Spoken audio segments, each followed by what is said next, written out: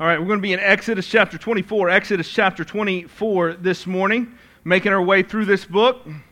Spent a few weeks in the Ten Commandments. Last week we looked at all the different laws that come after the Ten Commandments and what in the world they have to do with us today. And looked at some kind of weird stuff. It's like, what is that doing there? What are you supposed to do with that kind of stuff? And then today we're going to look at something that, on first glance, if you're not familiar with what's happening, you're going to say, hey, what does that have to do with us today? Because that's kind of weird too.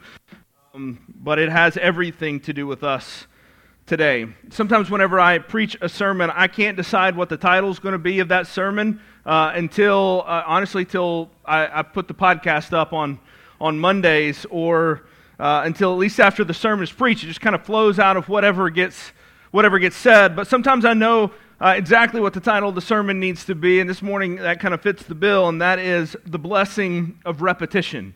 The Blessing of Repetition is the title for the message this morning. And what we're going to do is we're going to go through chapter 24, really the end of chapter 23, and then all of chapter 24. And what I want to do is just want to read through it, kind of offer a little bit of commentary about what's going on, kind of set the stage for what is happening, explain the scene that we see, and then I want to kind of draw out some applications for us that really flow from the rest of Scripture. So we're going to start here at the beginning of Exodus 23 and verse 31. I'm going to read commentary is kind of how this is going to go for the next couple of minutes. So what I need you to do is for you to kind of lock in here, because the setting is going to help us for the rest of the message, right? The setting is going to help us for the rest of what we talk about this morning. And there's going to be some big theological concepts we're going to talk about here, which I know for some of you is like, oh no, that sounds boring. But I promise you, if you hang with me, you're going to see tremendous blessing in what it is that we're going to be looking at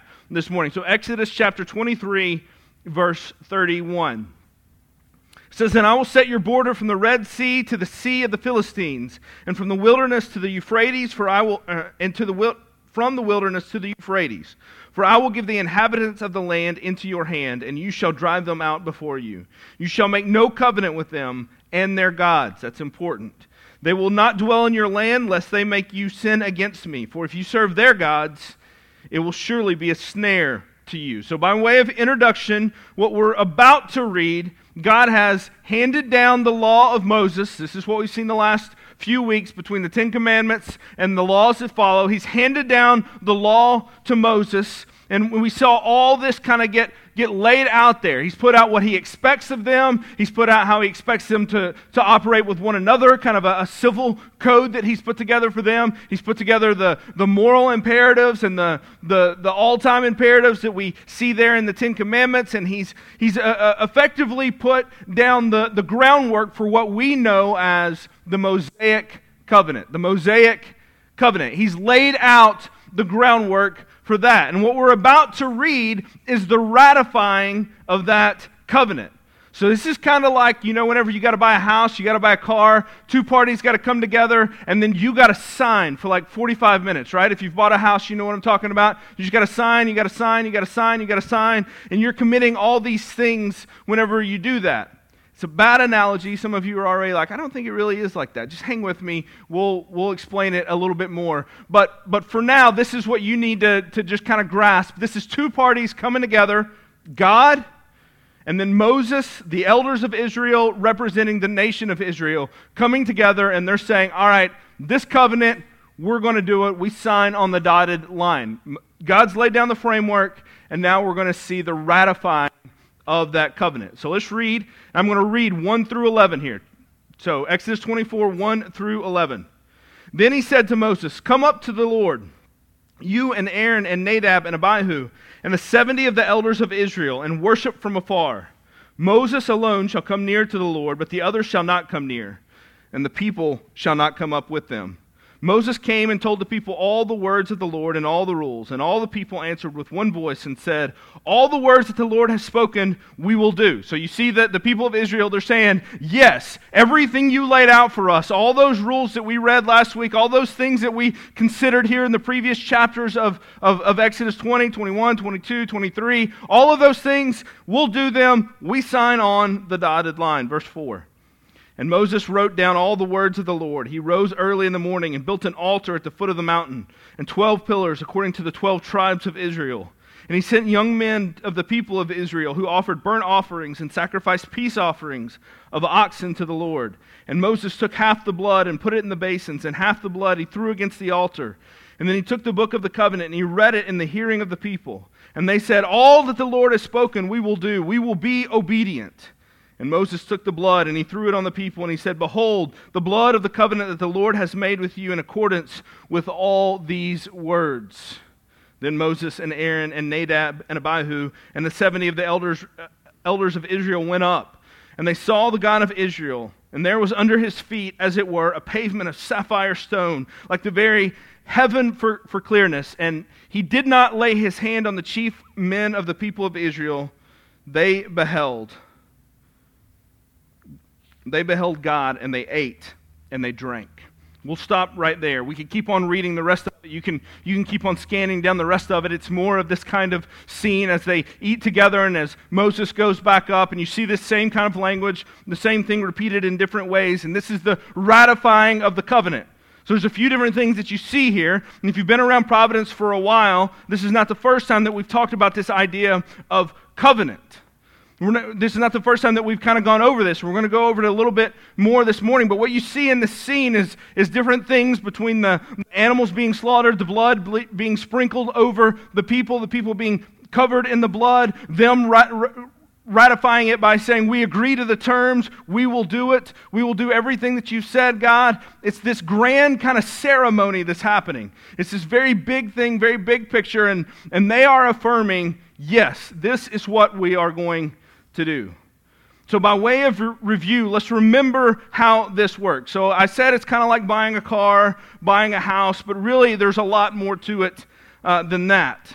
This is a very specific type of covenant that God uses in Israel's history. This isn't so much a contract between two parties as it is a covenant. And we'll talk a little bit about how that differs here in just a second. Because the way this covenant works is, unlike an agreement or a contract that you might enter into with a bank or with someone else whenever you're selling something and you both kind of sign the dotted lines, this one is a little bit different. Because when you sign a contract, both parties are, legally speaking, equal. Both parties are, legally speaking, both bound to that contract in the same way. But this is different because God comes to Israel and He never comes to Israel as their equal. He is not saying, here's my proposal, and Israel saying, well, let me negotiate that proposal. We'll agree on something. We'll shake hands. You get what you want. I get what we want. And then you move on from there. God does not do that. He never comes and says, you do this and I'll do that. At least not all he says to them. Instead, it gets framed a little bit differently. God instead comes to them and says, I'm your king. I'm your deliverer. Remember, they're removed from Egypt now. He has been the one that has set them free. He's been their protector. He's been the one that's gone before them. He's been their defender. And He has been their liberator. And He is their king. And He says, I'm your king. And I'm the one that you owe full allegiance to. And because I'm nice, and because I am good, and because I am powerful, here's what I'm going to do. I'm going to lay out for you all of these rules. And all of these rules are the stipulations to our agreement. If you do them, you will receive the blessing and the protection that go along with them. But if you do not, then I am not obligated to care for you, and this agreement is now null and void. So this is the way that God comes to me. He says, I am your king. Here's what I'm going to provide. These are the terms. Take it or leave it. Here's the terms of the covenant. And Israel quickly says, whatever you say, God, we'll do it. You delivered us. We know how powerful you are. We know how quickly you have destroyed the idols of Egypt. Whatever you say, whatever rules you put out there, we will do it. We will be obedient. You say, now why is this important for us to know? Why do we need to know about a covenant, about this kind of legal, pseudo-legal agreement between Israel and between God? And it's important because this idea of covenant is the backbone of the Bible. If you do not understand the idea of covenant, you cannot understand the Bible. The entire biblical story is built around this idea of of covenant. It is the thread that holds the whole story together. Perhaps you've never thought of the Bible quite like that. Perhaps you've never thought of it in that way. Maybe you thought of it as a bunch of kind of individual stories and individual heroes, and you've studied the Old Testament in these different segments, and you know about David, and you know about how he killed Goliath, and you know about Adam and Eve, and you know maybe a little bit about Joseph, and you've heard the stories here and the stories there, and you kind of know the heroes of the Bible, but you had no idea that really those heroes were weaving together a story. And that story is built around covenant. Maybe you just thought that the Bible was telling a history, maybe a history of Israel, a history of the Jews. Maybe it kind of transitions a little bit to the history of the Christians in the New Testament, but really that's all that it's doing. And what I want you to see is that in the Old Testament, there's something else being woven together throughout all of the Old Testament. In a very real sense, what you read in the Old Testament is not a history of Israel, because there are huge chunks that we know nothing about. Right? We talked about this at the beginning of Exodus. There's almost 400 years that are completely unaccounted for. All we know is that they ended up in slavery, but we don't really know exactly how that happened, or if it's a history of Israel, it's a very incomplete one. There are huge gaps of time that we don't understand exactly what happened, and we can make assumptions, but we don't know, because the purpose of the Old Testament is not to tell the history of Israel so much as it is to tell the history of the covenant. And that's what the Bible is. It's the tracing of the covenant that God makes with His people from the time past with Abraham, as we'll see here in a minute, all the way to the future and into the New Testament, the future from where we are here in the New Testament. And I'll try to show you what I mean. Have you guys ever watched one movie over and over and over? Like maybe you've got a favorite that you've seen so many times, you could probably quote most of it back to me right now without even thinking about any of it. You could just start rattling off lines to me. I've got a few of those. Field of Dreams would fit that bill for me. Rudy would probably fit that bill. Probably any of the Dark Knight trilogy would fit that bill. Those all are kind of part of things for me. So I wonder, do you have any of those type of things where you could just start giving a scene-by-scene analysis of the movie because you've seen it so many times? One of the things that happens whenever you have kids is that inevitably your kids will latch on to a movie and you will be forced against your will to watch that movie so much that you can quote it too. This has happened with a couple of different movies in our family. One was, I think it was about 6 or 7 years ago. I'm not really sure. 6 or 7 years ago, maybe 8 years ago, was for Isaiah, and it was the Polar Express. Have any of y'all ever gotten on the Polar Express on repeat train? Yeah, there's a few of you guys that have done that. Whew, that is a rough one, right? By the time Christmas was over, I thought, thank goodness, I'm so ready for Christmas to be over so I can be done watching this darn movie. And then it kept going because he would not stop watching it. Somewhere around March, I was like, we're done. We're done. It's spring break. It's getting warm outside. There's leaves on the trees. We're not watching this anymore. The rule in this house is if you're going to do Christmas movies, you've got to start on November 1st and you finish by December 31st. Hard stop. And that rule was instituted just so we could stop the Polar Express, because I think it would still be on repeat if we didn't. Now, Abby, when she was younger, she picked a little bit of a different movie. We've got some videos. I couldn't find all the videos. I couldn't get them to work just like. But when she was barely able to talk, we have movies of her singing the words to A Spoonful of Sugar from Mary Poppins. We kind of helped her in that direction because we knew, even though we couldn't prevent it with Isaiah, that there's movies you can get stuck on repeat that are terrible. At least Mary Poppins is a pretty good movie. We knew if we were going to be watching one a lot, that one was a pretty good one. That was an acceptable choice. And we have probably seen that movie in our house hundreds of times. I mean, I don't think I'm exaggerating to say that, hundreds of times. It was pretty much always on when Abby was in that 2 to 3 to 4-year-old range. Our whole family knows Mary Poppins well. Now here's the thing, no matter how much you enjoy something, you can reach a point where it's like, okay, that's enough. We've got, you may not hate it, but you just realize, all right, that's served its purpose. That's really just enough. And we hit that stage with Mary Poppins, and we just blew right on by it. We just kept on going. It did not stop.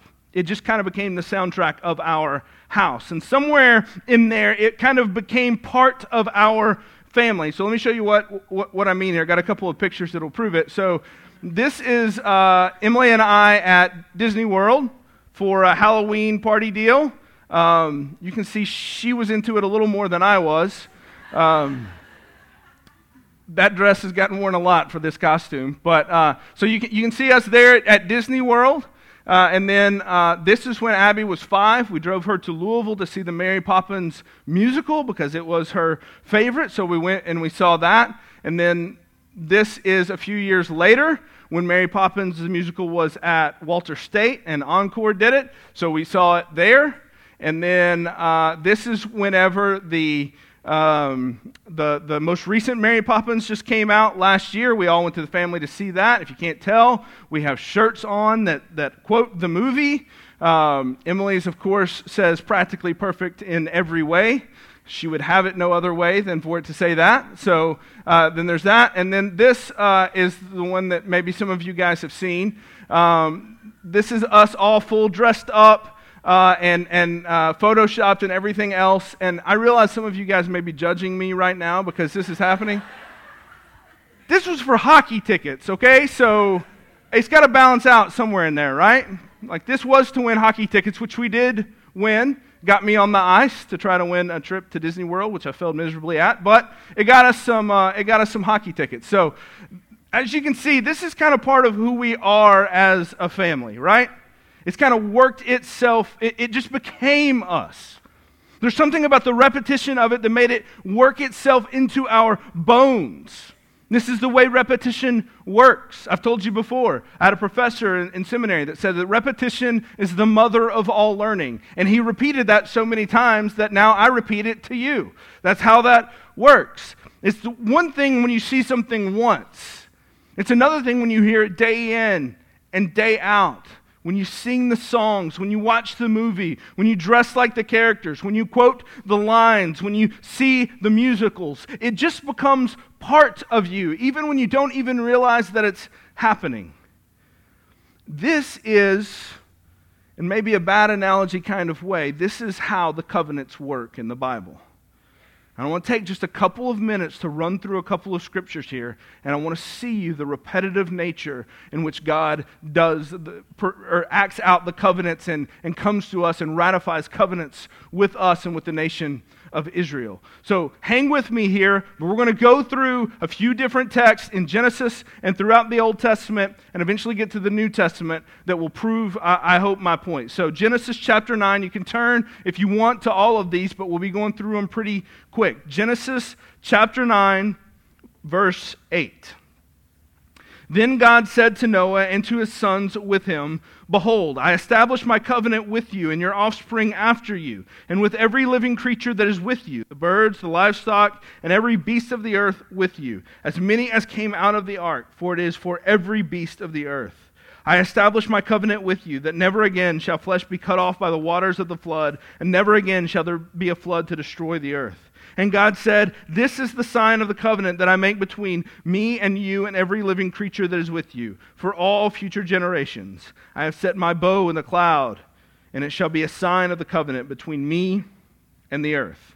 Now, a lot of you may know about this covenant because of the rainbow.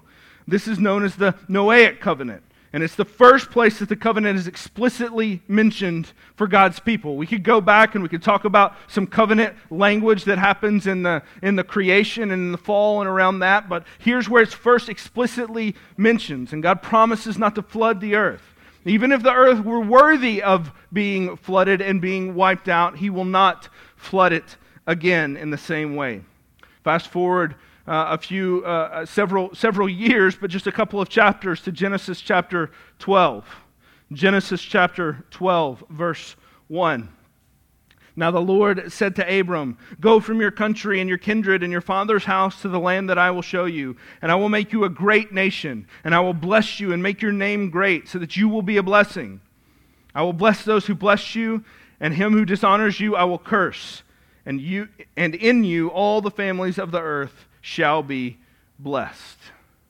Now, in a very real sense, this is where so much of the Bible begins. This is where God comes to Abram out of nowhere. Abram wasn't seeking God. Abram wasn't looking for God. God comes to him and says, I'm going to do something in you, Abram. Later becomes Abraham. I'm going to do something in you, Abraham. I'm going to do this. And here's what I'm going to do. I'm going to make you a great nation, and I'm going to give you a great land. And this is a picture of covenant. The rest of the Bible is, in many ways, just explaining how this happens. The rest of the Bible is, in a very real way, explaining how God is good to Abraham, how God blesses Abraham through him and through his seed. That's what the rest of the Bible is in some way. This is known as the Abrahamic covenant. So you fast forward a few chapters and this covenant is expanded a little bit and reaffirmed by God. So Genesis chapter 15. Move forward just a few. Genesis chapter 15, verse 5. And he brought him outside and he said, look toward heaven and number the stars if you are able to number them. And then he said, so shall your offspring be. And he believed the Lord and he counted it to him as righteousness. And he said to him, I am the Lord who brought you out from Ur of the Chaldeans to give you this land to possess. But he said, O Lord God, how am I to know I shall possess it? And he said to him, bring me a heifer 3 years old, a female goat 3 years old, a ram 3 years old, a turtle dove, and a young pigeon. From there you could keep reading, and what you would see is a ceremony carried out very reminiscent of the one we read in Exodus 24 just a few minutes ago. He goes on to carry this out, and what God does there is he ratifies this covenant with Abraham. But in this ceremony, he effectively signs the ceremony, ratifies it himself, binds himself to the covenant, while Abraham is asleep. And so Abraham doesn't complete the same process. He's asleep the whole time. And in fact, God is saying that his faithfulness to this covenant is unconditional upon Abraham's ability to keep it. It is wholly dependent upon God to keep this covenant. We could read again in Genesis chapter 17 where this promise, this covenant is reaffirmed there. Instead, I want us to move much further along in the story to 2 Samuel chapter 7. 2 Samuel chapter 7. One that we've said before and here some consider to be the most important chapter in all of Scripture. 2 Samuel chapter 7. Verse 8. Now therefore, thus you shall say to my servant David. So this is God speaking to the prophet Nathan, who is now going to be speaking to David, and this is the message he will give him. Thus says the Lord of hosts, I took you from the pasture, from following the sheep, that you would be prince over my people Israel. And I have been with you wherever you went, and have cut off all your enemies from before you. And I will make for you a great name, like the name of the great ones of the earth. And I will appoint a place for my people Israel, and I will plant them, so that they may dwell in their own place, and be disturbed no more. And violent men shall not afflict them no more as formerly, from the time that I appointed judges over my people Israel. And I will give you rest from all your enemies. Moreover, the Lord declares to you that the Lord will make you a house. When your days are fulfilled and you lie down with your fathers, I will raise up your offspring after you, who shall come from your body, and I will establish his kingdom. And he shall build a house for my name, and I will establish the throne of his kingdom forever. So we move forward in Israel's history, and we've seen the Noahic and the Abrahamic covenant. We saw the Mosaic covenant. That's where we started in Exodus 24. And now we see the Davidic covenant. God comes to David and tells David, I know you want to build me a temple, but instead I want to make your lineage into the house of David. And from that lineage will be a king that will not be rivaled by any other king. And in this, God establishes yet another covenant with his people. One covenant does not replace the other. Simply because the Mosaic covenant comes into effect does not mean that the Abrahamic covenant is gone. One builds on the one before it. And each time we see that God is the initiator of the covenant. He comes to Noah. He comes to Abraham. He comes to Moses. He comes to David. And he says, this is the covenant that I will establish with you. They did not ask for it. God came and He gave it to them. The repetition of the covenants and the pattern of the covenants begins to work itself into our hearts, into our minds as we read throughout the Old Testament. These are the explicit passages in which God says, here's what the covenant is, where God initiates, where God gives the terms, where God maintains His sovereign control over the fulfillment of those terms. And just like the waves on the beach, it just kind of keeps crashing down, the repetition of the covenants being talked about. If you read elsewhere in the Old Testament, you see that the writers in the Old Testament kept coming back to the covenants. Later in Exodus, we will see here in just a few weeks in Exodus chapter 32 that Moses saves all of Israel whenever God was furious with them for their complaining and their ungrateful hearts. In Exodus 32 verse 13, Moses says to God, he says, "Remember Abraham, Isaac, and Israel, your servants, to whom you swore by your own self, and said to them, I will multiply your offspring as the stars of the heaven, and all this land that I have promised I will give to your offspring, and they shall inherit it forever." So Moses comes to God and he says, God, don't destroy Israel. You have made this covenant. I plead with you to hold tight to this covenant. I know that they've not been obedient to those terms, but I plead with you, hold to the promise that you have made. And God does. He appeals to the covenant. In Psalm 74, the psalmist says, "O God, why do you cast us off forever? Why does your anger smoke against the sheep of your pasture? Remember your congregation, which you have purchased of old, which you have redeemed to be the tribe of your heritage. Remember Mount Zion, where you have dwelt." So he says, remember what you've done, God. Remember the covenant you've made. Remember how you purchased us and how you ratified this covenant with us. Don't give up on us. Remember the promise, God. In Psalm 105, verse 39, it says, "He spread a cloud for a covering and a fire to give light by night. They asked, and He brought quail, and He gave them bread from heaven in abundance." We've seen this in Exodus. "He opened the rock, and the water gushed out. It flowed through the desert like a river, for He remembered His holy promise, and Abraham, His servant." We could go on and on and on looking at the exhortations that are in Scripture throughout the Bible, urging us to remember and God to remember the covenant that He has made. When you read the prophets, they are continually taking Israel back to the covenants and saying, remember your God. Don't chase after these other gods. Remember your God. And then elsewhere in the prophets, what you see is what we see in Jeremiah chapter 31. And instead of looking back to the covenant, they're looking forward to a new covenant. This is Jeremiah 31, verse 31. "Behold, the days are coming, declares the Lord, when I will make a new covenant with the house of Israel and the house of Judah, not like the covenant that I made with their fathers on the day when I took them by the hand to bring them out of the land of Egypt. My covenant that they broke." So you remember where they said, whatever you say, God will do it. We will be obedient. And then what we're going to see is that the rest of the book of Exodus, much of the book of Numbers, a lot of the book of Deuteronomy is going to be all the ways in which they broke it. We won't do any of this. We promise to be obedient. Followed by chapters of them being completely disobedient to this covenant. It says, "My covenant that they broke, though I was their husband, declares the Lord. For this is the covenant that I will make with the house of Israel after those days, declares the Lord. I will put my law within them, and I will write it on their hearts, and I will be their God, and they shall be my people. And no longer shall each one teach his neighbor and each his brother, saying, Know the Lord, for they shall all know me, from the least of them to the greatest, declares the Lord. For I will forgive their iniquity, and I will remember their sin no more." So Jeremiah tells us that God is not done making covenants with His people. There is another covenant that is to come. He will make a new covenant. And this covenant will not be like the others. It will not be based on our ability to obey it and to hold it, like the Mosaic covenant is. We understand how that works. God gives us laws, expects us to obey them. We cannot do it. But God still remains faithful to His people. But how can He do that?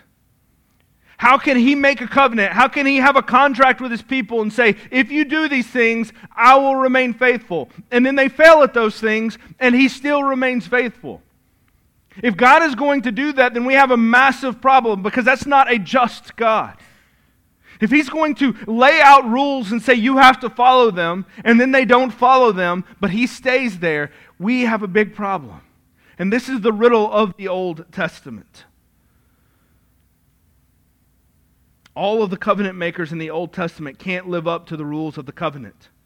By definition, those covenants should be null and void. But God doesn't do that. He remains faithful. How, when obedience is required to maintain the covenant, how can God overlook the lack of obedience? More to the point, how can he overlook that failure altogether? Can he just look the other way? Can he just say that sin's not that big a deal? I'm just going to be nice here? No, he simply cannot do that. There is no justice for the lawbreakers if there is no consequences. How can he remain faithful unless the disobedience is removed so that the covenants are not negated? And what the overwhelming testimony of Scripture tells us is that there is one way God can do this. He must both be the covenant maker, and as if that is not grace enough that he would offer us this covenant, he will also be the covenant keeper. Where Adam, Abraham, Noah, Moses, Israel, David, us, where we have all failed, God would not. He would be the keeper of the covenant. This is the blessing of repetition in the Bible. We are constantly pressed to look and to remember the covenant, constantly throughout the Scriptures. So much so it becomes a part of us. It becomes a part of our story. It becomes a part of the story of Scripture. And the more it is repeated in your head, the more you begin to see it everywhere in the Bible. And the more you begin to tie these kind of odd sections of Scripture together.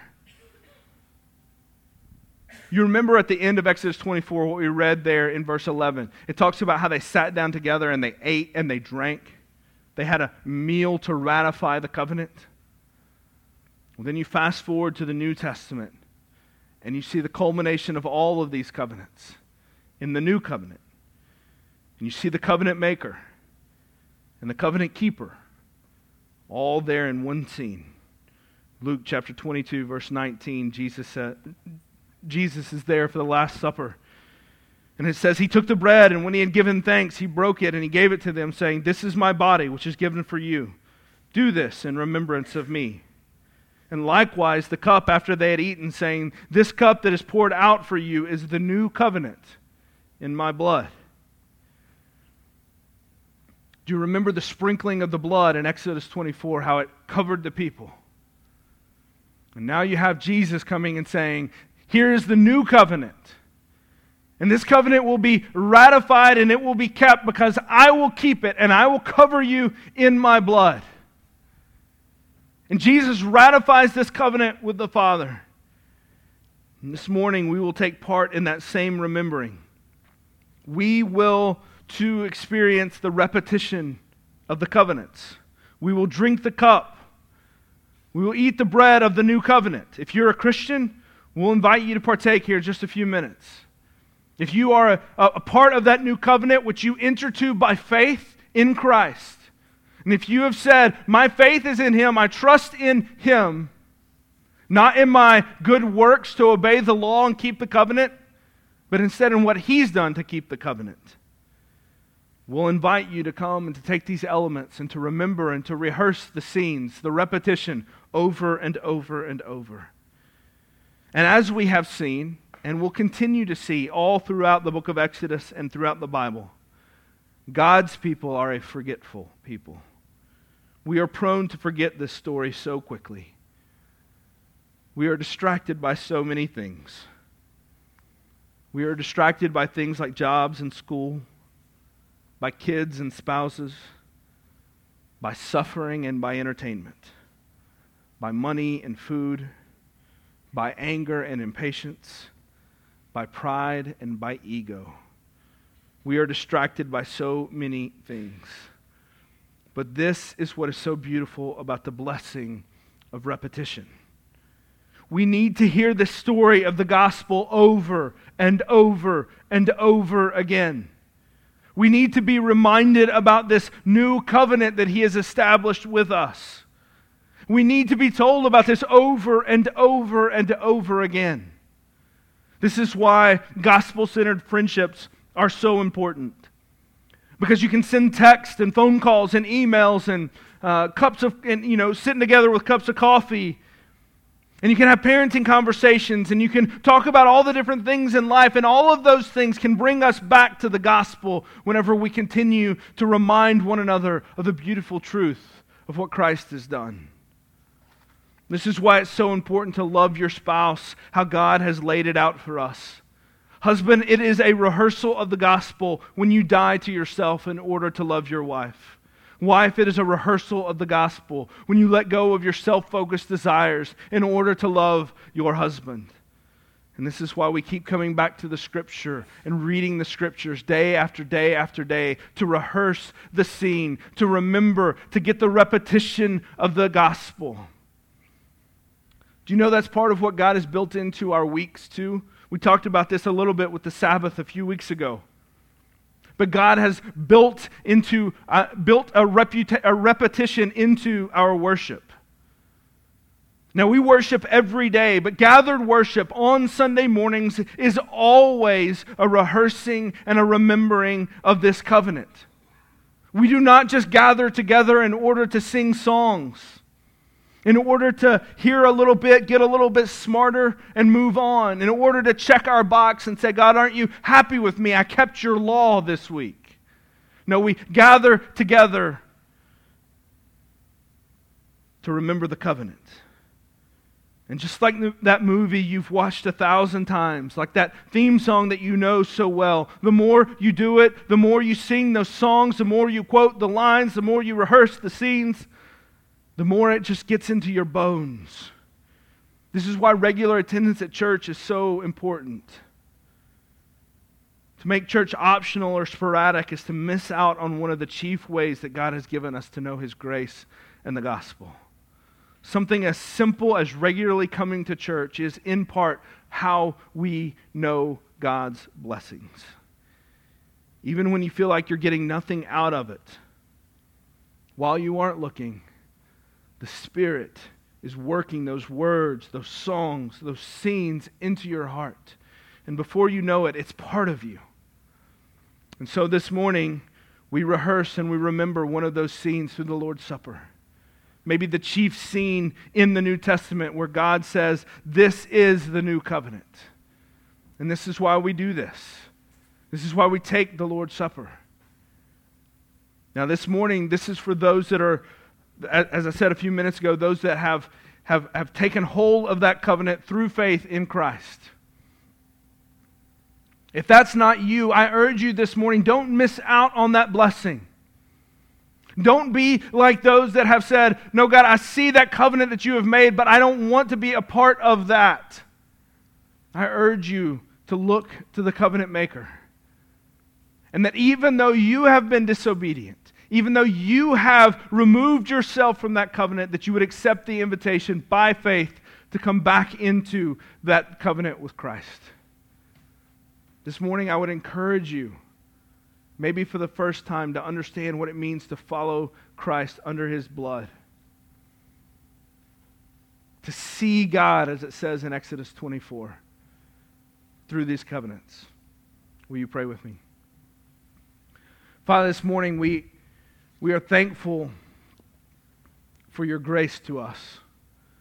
That not only are you gracious enough to offer us a covenant, that you knew from the beginning that we could never live up to the terms of that covenant. And so your plan before the foundation of the world is that you would send your Son to keep that covenant. Your grace to us as both covenant maker and covenant keeper, we cannot fully understand. But we can worship. And we can celebrate. And we can remember. And we can rehearse. Father, help us to do that well this morning.